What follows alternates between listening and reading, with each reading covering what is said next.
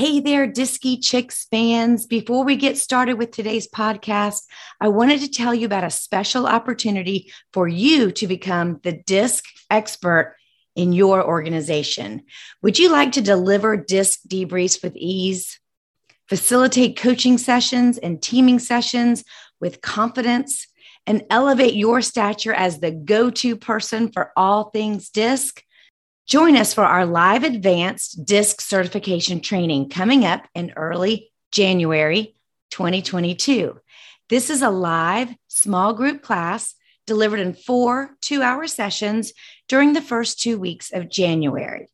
Please go to diskychicks.com for more information. And don't wait, because the December 17th registration deadline is coming up quickly.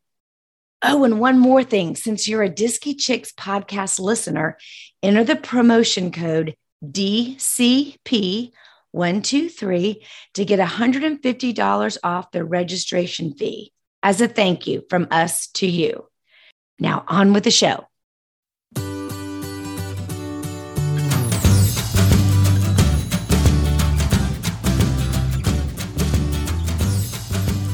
Welcome to the Disky Chicks podcast for business leaders, HR directors, coaches, and those interested in learning how to use the DISC assessment to grow self-awareness, improve communications, and develop leaders and teams.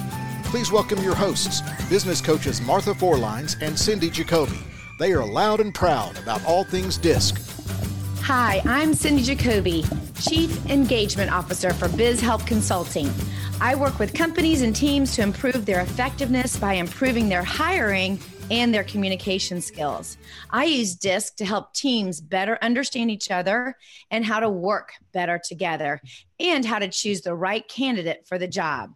I also offer certification classes so anyone can comfortably deliver and debrief the DISC assessment to their employees or clients.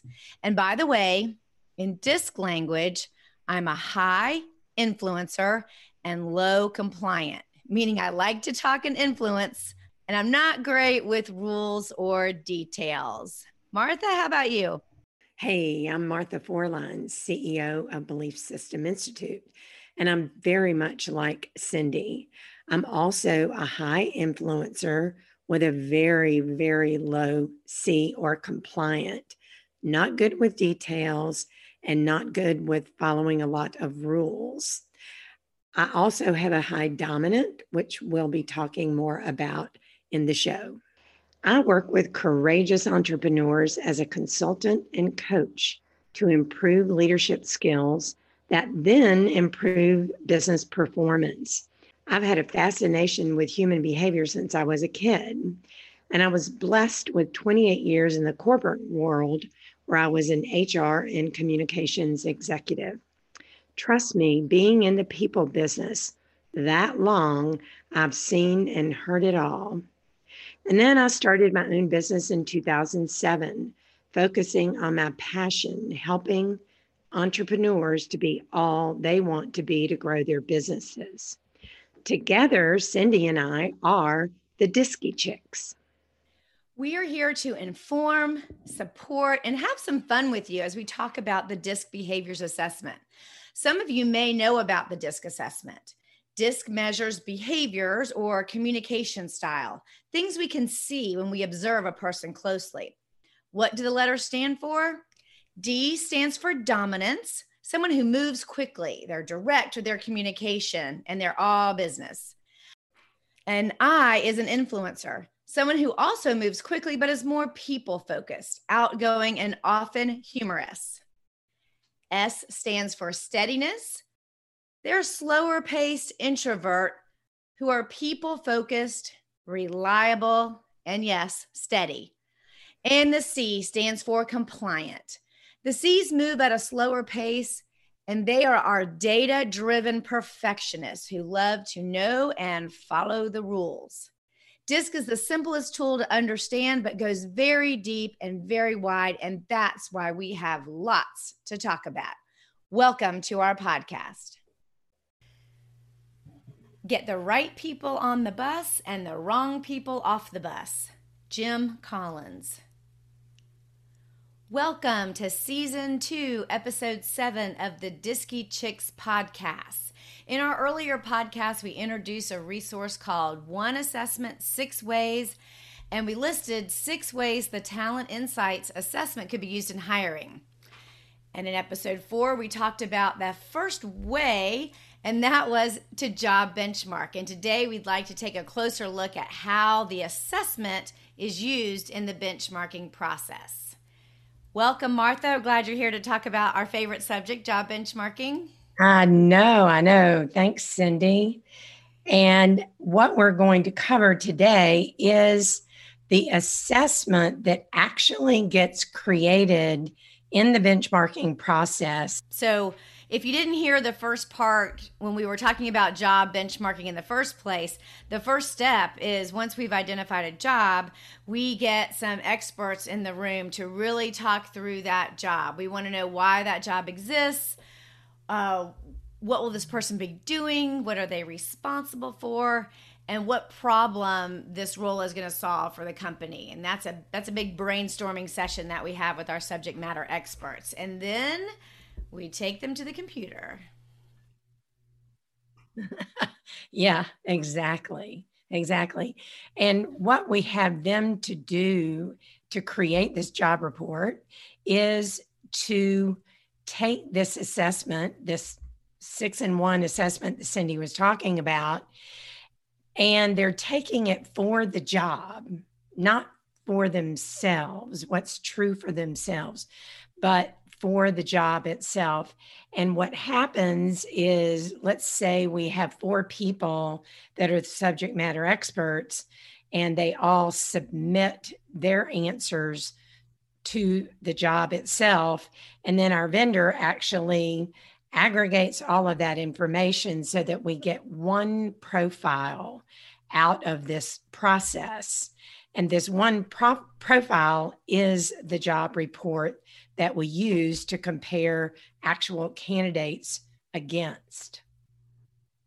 This is what I call our perfect robot model. If we could create a person to fit this job, this is what their profile would look like. And again, we don't have any candidates in mind at this point. We only spoke for the job. You know, what if the job could talk, what would it want to say? What kind of person is going to thrive intrinsically in this job? And the reality is we come up with this robot person profile. And I have not seen one comparison report or gap report that we'll talk about in just a minute that was the perfect candidate. Now, I will say about a month ago, I saw one that was the closest I have ever seen. And I got a hold of the HR person that had referred it to me to analyze. And I said, hire them quickly. Hang up and call them right now. Make that offer. So the job report produces ranges really about in several of, especially in the DISC. It tells you we want between this and this. We want the D to be higher than the S or the S to be higher than the C. And what I look for with my clients is really the shape of the DISC graph. What's higher? It doesn't have to be the exact number, but when you actually match it with a candidate, it superimposes the candidate's scores with that range that we got from the job profile. And it's kind of cool to see, what all matches up and what's higher than what. So yeah, the job profile is kind of a cool looking report. And they also, that range is pretty big. I think it's a 20-point range. So if they fall right in the middle, or they fall on the high end or the low end, then that's great. Or they may be a teeny bit below or a little bit above. And I still consider that okay in the scheme of things. But, we're looking for somebody that is as close to that profile as possible. We have had, I've had a candidate before where maybe one of the driving forces was super, super, super important to them. And so we, Martha and I, we can go in and we can lessen that range to really make it specific that you've got to fall in here. We've also can broaden the range. If it's one that's just really not that important, maybe it's the 4th driving force of your top 4, not mission critical, maybe we can accept a broader range of that. But the assessment never kicks any candidate out. It just takes the candidate for what they are and they match it up to what the report says. So I guess in the process, Martha, after we've completed the job profile report, we've got to get something from the other side, right? From the candidate side. Exactly. When do you recommend that a candidate take this talent assessment? And this assessment is not any different than what we've been talking about for the past year. This is the regular talent assessment that we give to teams and we give to companies that we work with. Same exact report for candidates. Right. Well, in terms of when we give it to them, it's really once they've been through the sieve inside the organization. I'm assuming that's what you're talking about. Yeah. And that means that they've been through probably 3 different interviews before they decide, well, this is my number 1 candidate and this is my number 2.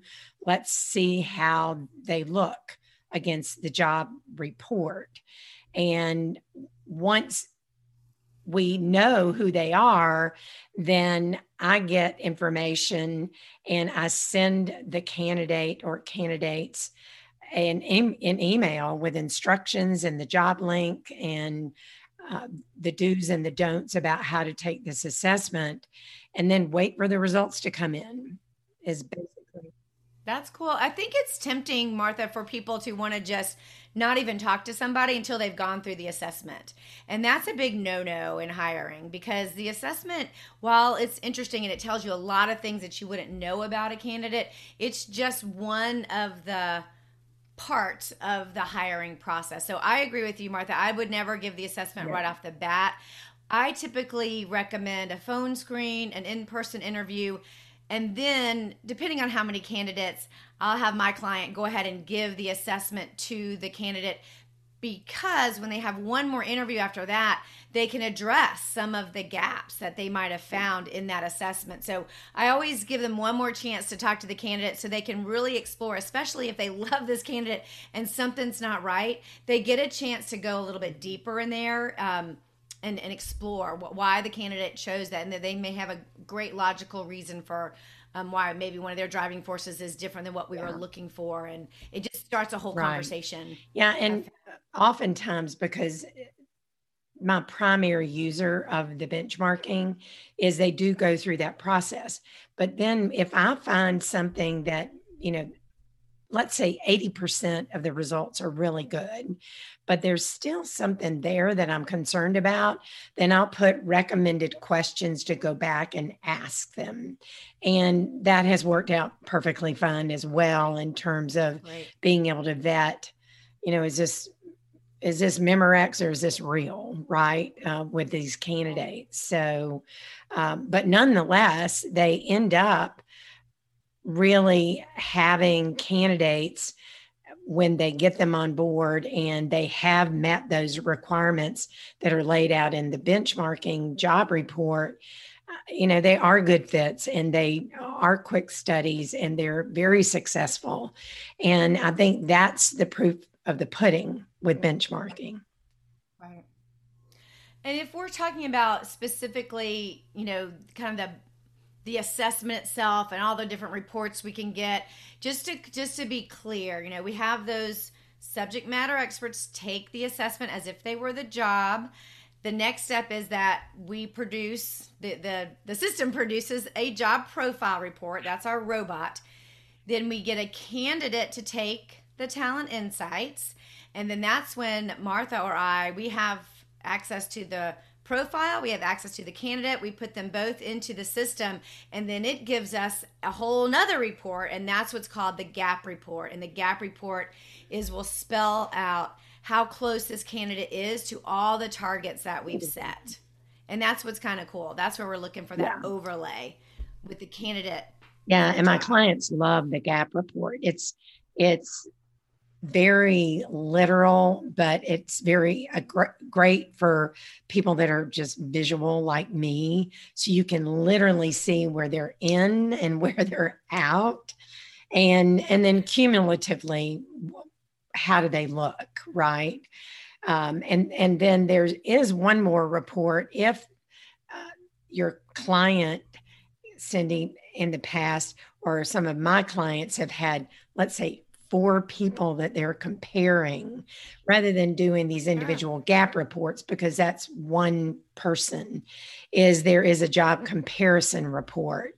And it's also visually very telling on who is the best candidate and who may be coming in last, so to speak.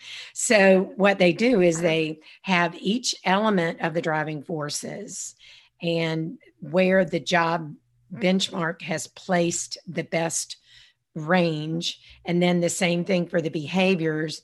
And then they plot each of those 4 different individuals' results in the report.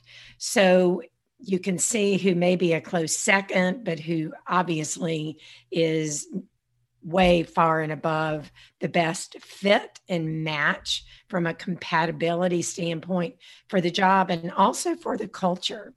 I don't want to overlook the fact that it is measuring cultural fit as well. And Martha, let's put some of these on. We'll put a sample of each of these reports on our website. So you can just go and you can re-listen to this and watch what we're talking about. But what's fun about the comparison report is that you can have 4 candidates, and for every question that we've asked for a rating, it puts all 4 right underneath the question, and then there's like a progress bar, and you can see who's got really long, who's really close to the target, who's really short. What I don't like about the report is that it won't tell you at the end who's the best, No. but it just gives you all the data side by side, and then you have to look for yourself which one has more bars that go all the way across the page versus ones that are just maybe the 20 or 30% ones. So, but again, it's a fast glance. It gets a little complicated when a candidate is high in some and low in others, and they all outrank each other. It's kind of like watching the tortoise and the hare. One will move ahead, and then the next one will move ahead on the next question. And but a lot of times you can get, maybe a top candidate or top 2, and then still maybe do the gap report just to get a really clear fit on where that person is. But it's a great resource. And I have a little trick, Martha, that I did using this report. I have not had very many clients who have 4 candidates, 4 finalists for a job, but I have done an in-house benchmarking when we created a new position and we wanted to fill it from within. So we had assessments for everybody on everybody in the company, and there's some ways in the system that you can put in certain criteria and rank them and pull out a couple of them and do a comparison report just for those to see who's the best fit for that benchmark. So it's great for building a bench. We did this we wanted to promote a manager to the next level. We created a middle layer. So we took all of the managers and put them on this comparison report to see who's going to meet that benchmark the best. So it was a great tool for that. Yeah, great for even succession planning. Yeah, succession planning. And oddly enough, one of my clients did use this comparison report because they had 4 candidates they wanted to look at. And as much as I am a low C, not detail oriented, not analytical, I actually had fun breaking it down and coming up with a across the board comparison so that I had a final score for each one of them. Aren't you proud of me? Look at you. You probably had an Excel spreadsheet out and everything, didn't you? I did. And it really was, it was necessary. Yeah. Because I was dealing with the decision maker that was very high compliant. Yeah. And in order to prove who was the best candidate, I had to break it down and analyze all the data, which is no big deal. I mean, it really is not a difficult task to do. And I think that's what's great about this whole system is that this is a data-based function, job benchmarking, because it's not emotional like it is when you do an interview. You don't fall in love with somebody's report. This tells you in black and white, no matter how flowery the interview was or how charming the person was or how cute they looked that day, this can give you some fodder for better questions. Right. Instead of just believing everything that you hear. So Right. it is data driven. And even those of us who are not super data people, this helps us. It grounds us, those of us who are more emotional and fall in love real easily with candidates. Well, and Cindy and I have both worked in the emotional intelligence arena, and there, of course, is an assessment for that as well. And we found out that 90% of people's decisions are emotional. Indeed. And when you are hiring people, you just best not do that. You just really cannot rely on somebody that had cute shoes and was smiling and sweet and pretty. I mean, okay, but what's underneath all of that? And that's what benchmarking is able to do for you. It is very powerful. Have you ever had a client who fell in love with a candidate and the data said probably not the best choice? And if so, what happened and who was right? Doesn't mean it can't work. No, I know. But yeah, one of them, I just said, no, the compliance not high enough for them to do this job. They said, but we're just desperate. How many times have you heard that? They hired them, and I mean, really and truly 2 months later, they had to let them go and start all over again. So it's just not worth taking shortcuts. Yeah. All right. Believe it. Excellent. Very good.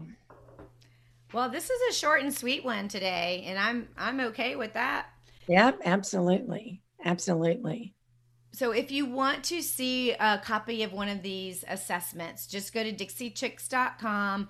We have a whole resources page. You can just click on it and we will email it to you.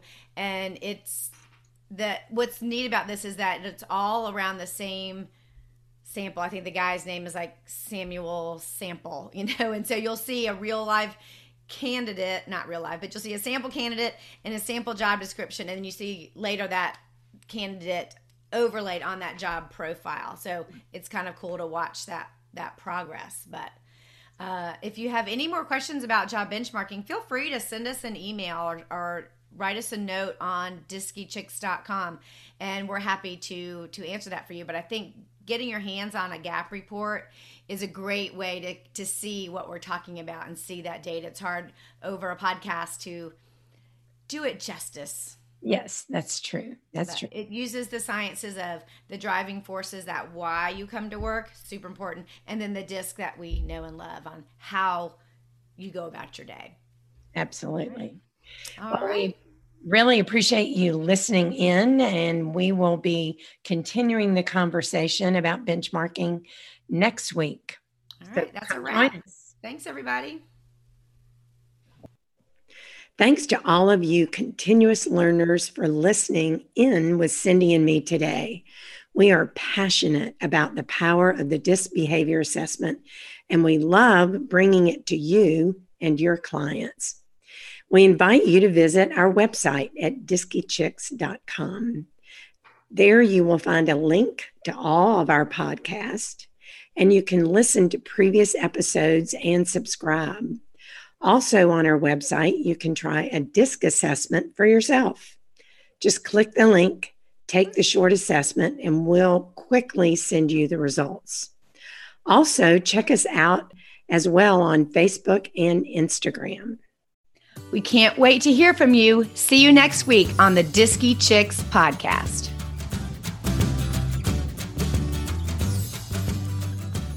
Thank you for listening to the Diskie Chicks podcast. Never miss an episode by subscribing today. To learn more or start a conversation with Cindy and Martha, visit the Diskie Chicks podcast Facebook page.